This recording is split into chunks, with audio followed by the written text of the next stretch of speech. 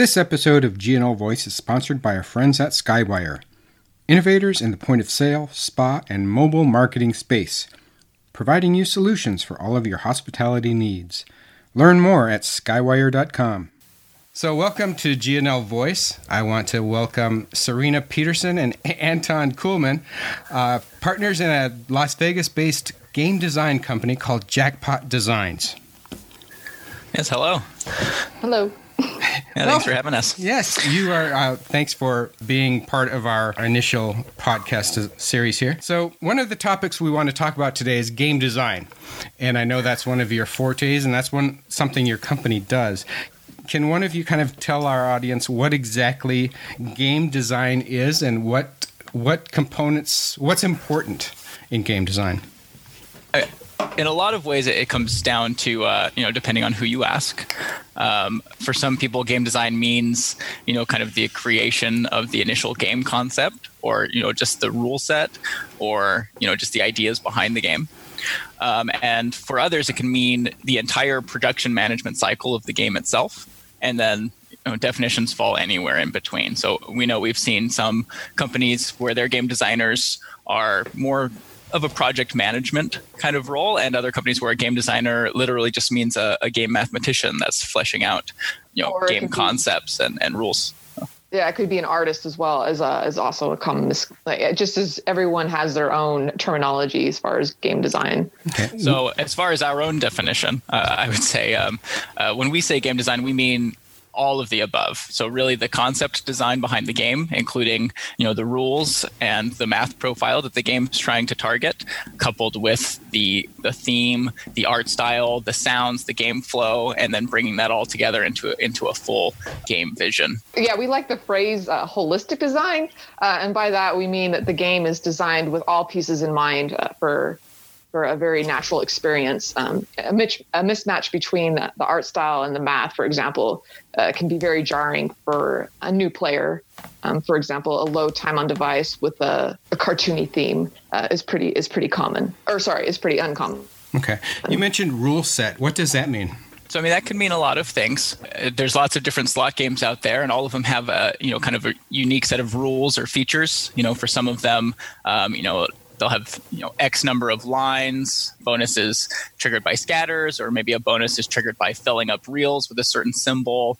So when we say, rule sets or features, it's really the kind of baseline, the rules that the game is based on. A good example is looking at some classic board games like chess or Candyland, right? And just all the ways that the game mechanics actually work.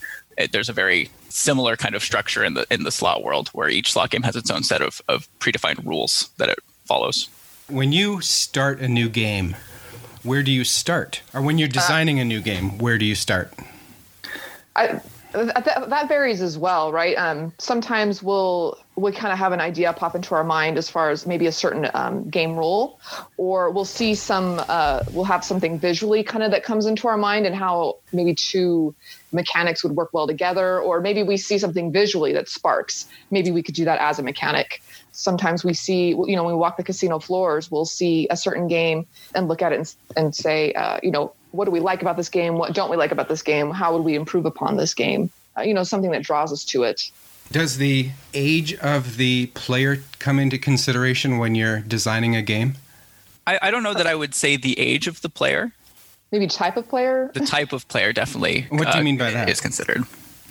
When you say type, what type of player are you considering? So I can run with this. We like to kind of, it's very broad, and of course there's going to be some players that don't necessarily fit completely into one of these two categories, but we tend to look at players as kind of entertainment players and then gamblers. Uh-huh. So entertainment players is maybe your visitor to Las Vegas. They've never really play slot machines. They come to Las Vegas, they put their 20 in their machine and they want to have a good time, experience as much as they can, get a couple of drinks while they're sitting there.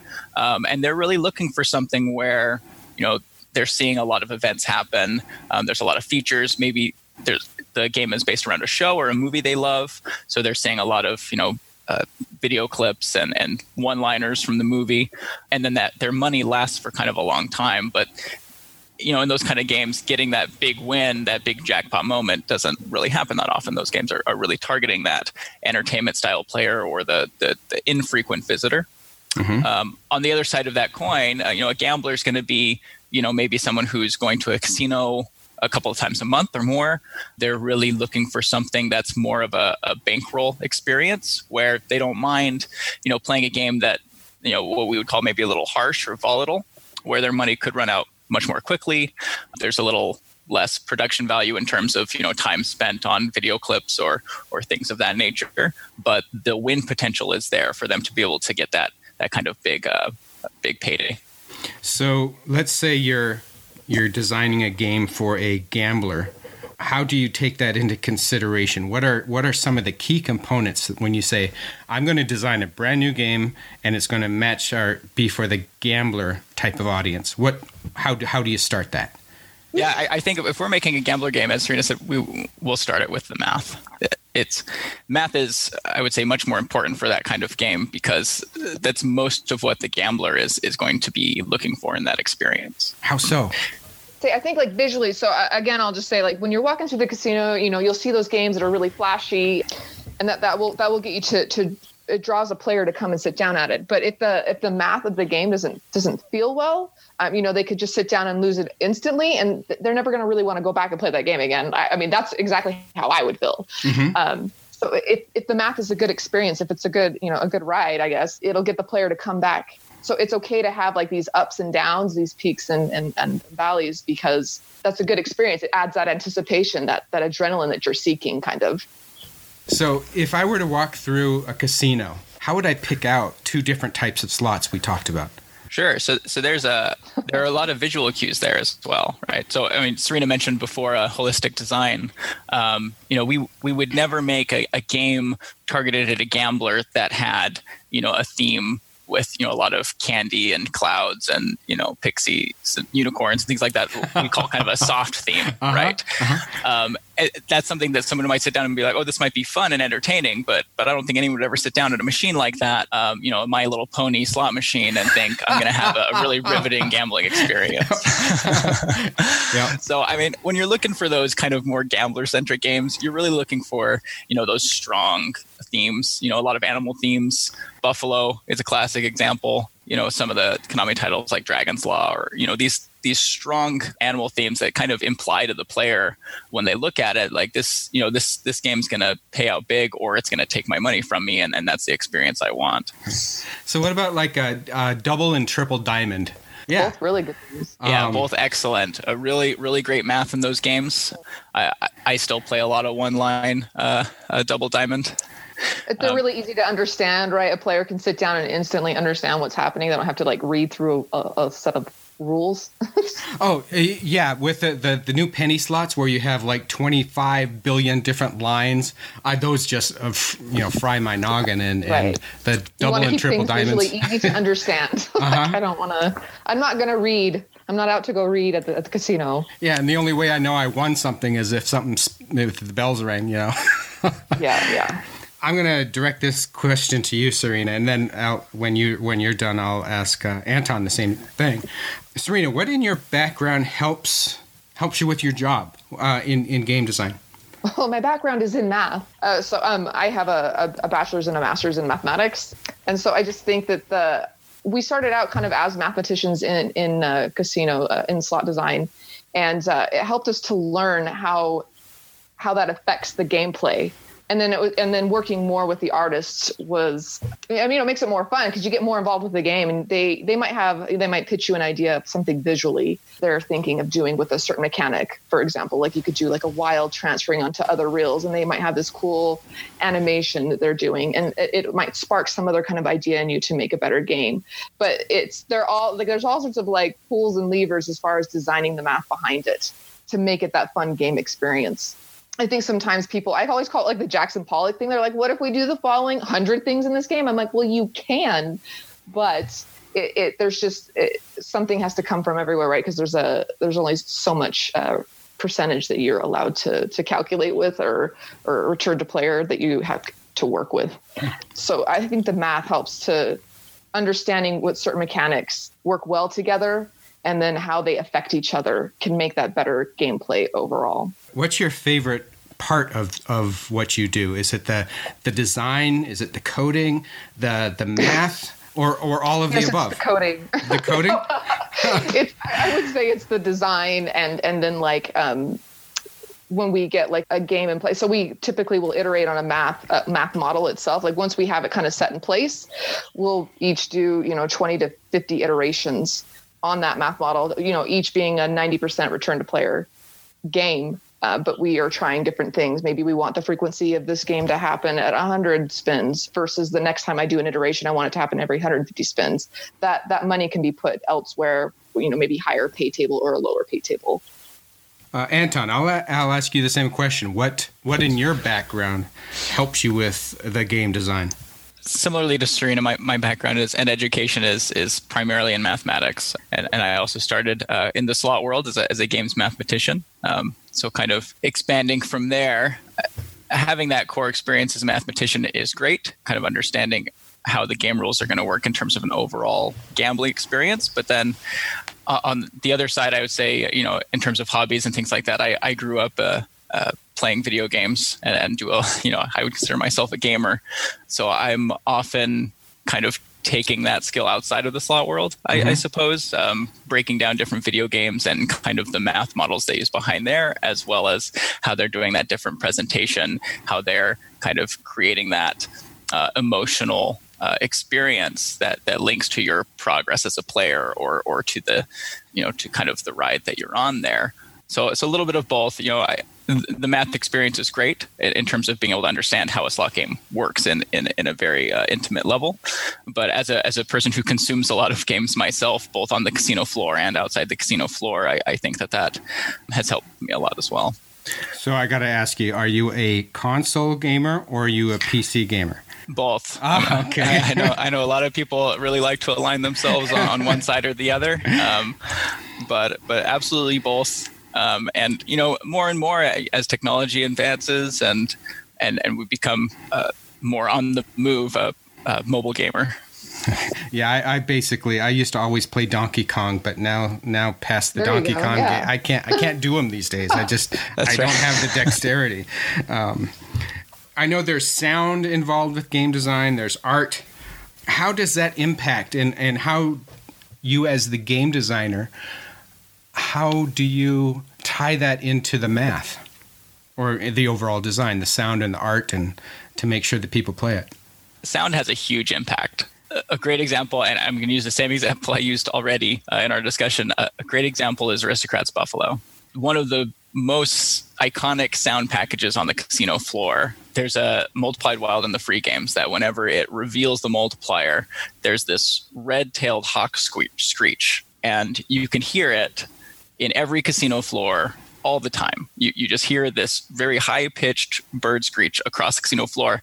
And for anyone who's played Buffalo and had that experience before, it resonates there because it's always linked to a very large win potential during a bonus game, which is kind of the core motivator behind that game itself. And so that sounds just very impactful. In the same game, there's a group of guys, yelling the word Buffalo when you get a good Buffalo win, and those sounds, Buffalo, yeah, and they're very simple, but at the same time, they're very impactful.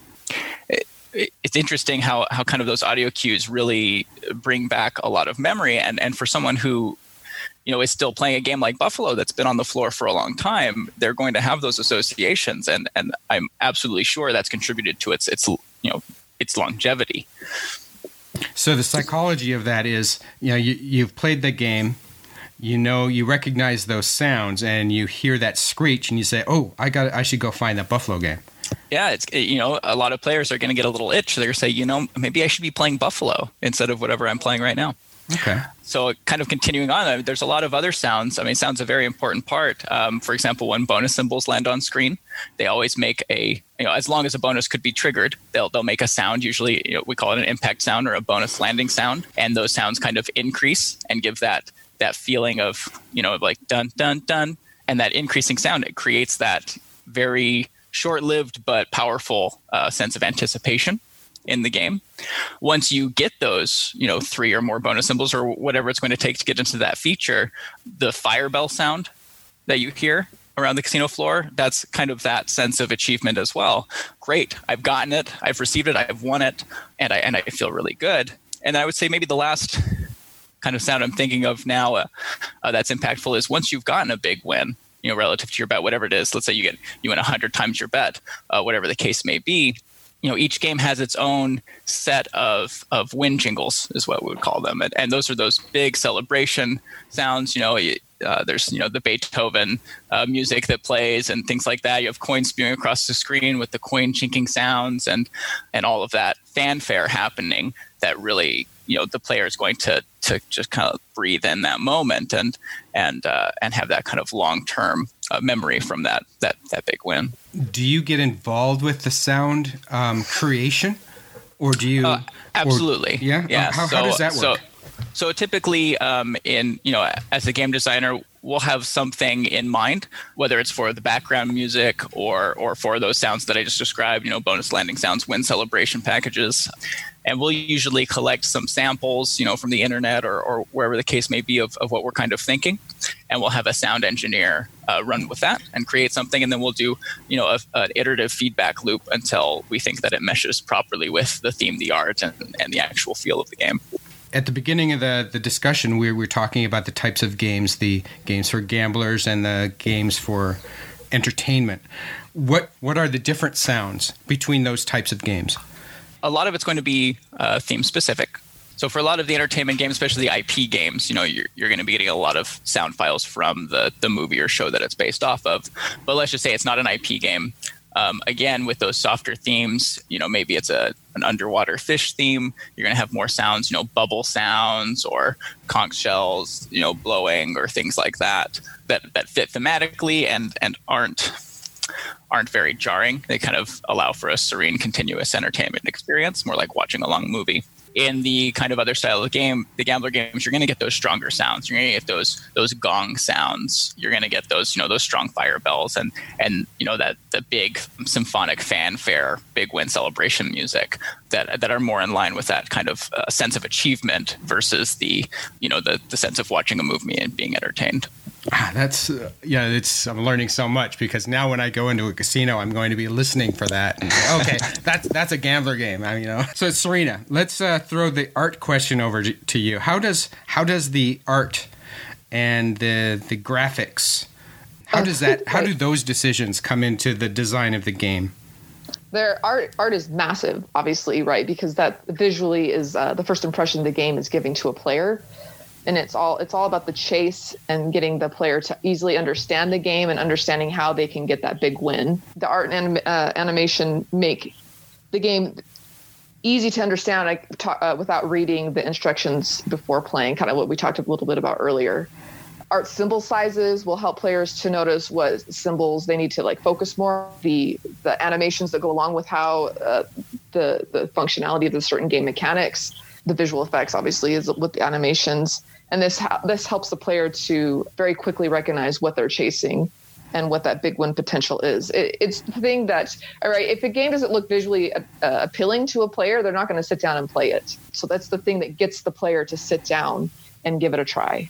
So it's huge. It's first impression, right? Right. First impressions are huge. So if you take a look at slot machines when I first moved to Las Vegas in, say, 86. There weren't too many. There was video poker. That was probably the only type of video. But the slot machines were pretty basic. They had bars. They had the double diamonds. What caused that evolution into the more graphically inclined slot machines? Why would you say that happened? Well, technology is one, but I just think that, right, as technology changed, as more different variety of slot machines were introduced, that is what kind of helped. It's all about how fast and how easy can the player understand this game.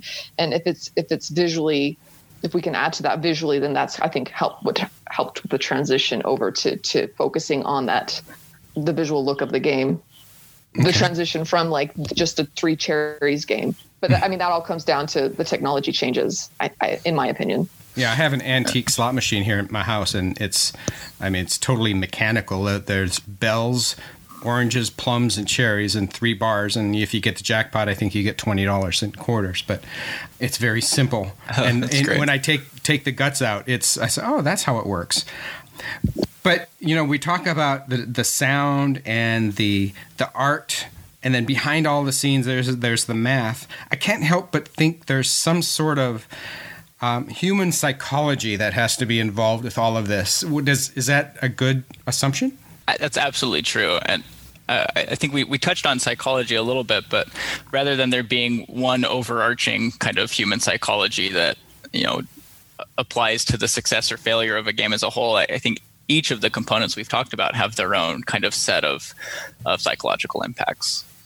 We talked about the sound a bit, and Serena just mentioned the art, having that ease of understanding. And I would even say, whether you're talking about modern games and, 1080p art or a classic Liberty Bell style game, with bars, cherries, and fruit, the psychology's very similar. Seeing a big 7 or a big diamond with a 2x on it, you're going to immediately understand that has high value versus seeing a single bar that's much thinner and smaller than the other symbols. You're going to very easily understand that's going to give me something, but it's the lower value symbol that I'm not really looking for. Mm-hmm. So there are so many games out there.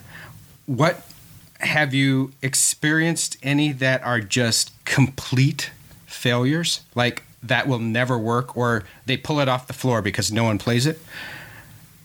I think that happens all the time. I'd have to strain to think of one that was just a complete flop. I think most games will, when they first come out, it's still new. It's still a new game to the market, and they're always going to get some level of performance because of the novelty. But definitely some games have longer legs, and some are a bit short-lived once they're on the floor for that initial rush. I did a lot of consulting when I was in the industry. So I would, I'd do tribal. I was doing a lot of Las Vegas. I did Atlantic City. I did the Bahamas, Aruba, all sorts, and Canada. How do the different gaming jurisdictions affect game design? Most regulations and jurisdictions, the focus is going to be on, different rules they have for how the software operates, and then rules for the math. In terms of, graphical design, things like that, there's not too much of a difference, but it's generally best to, we always attempt to design a game that's going to work everywhere, and then, oftentimes make a little tweaks for some places, right? It's generally best to design a game really just to not mislead the players in any way for a lot of reasons.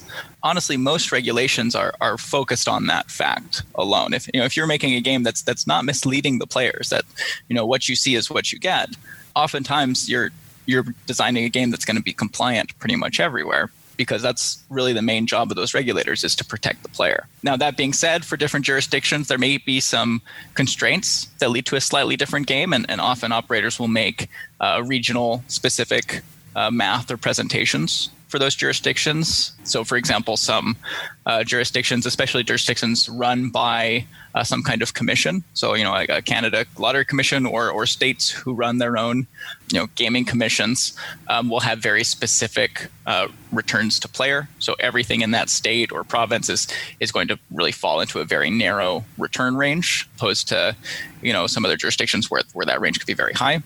There could be limitations on the total number of free games that a bonus can award, or there could be caps on the maximum win that the game can allow. So, as I say these things, really a lot of it comes down to the math.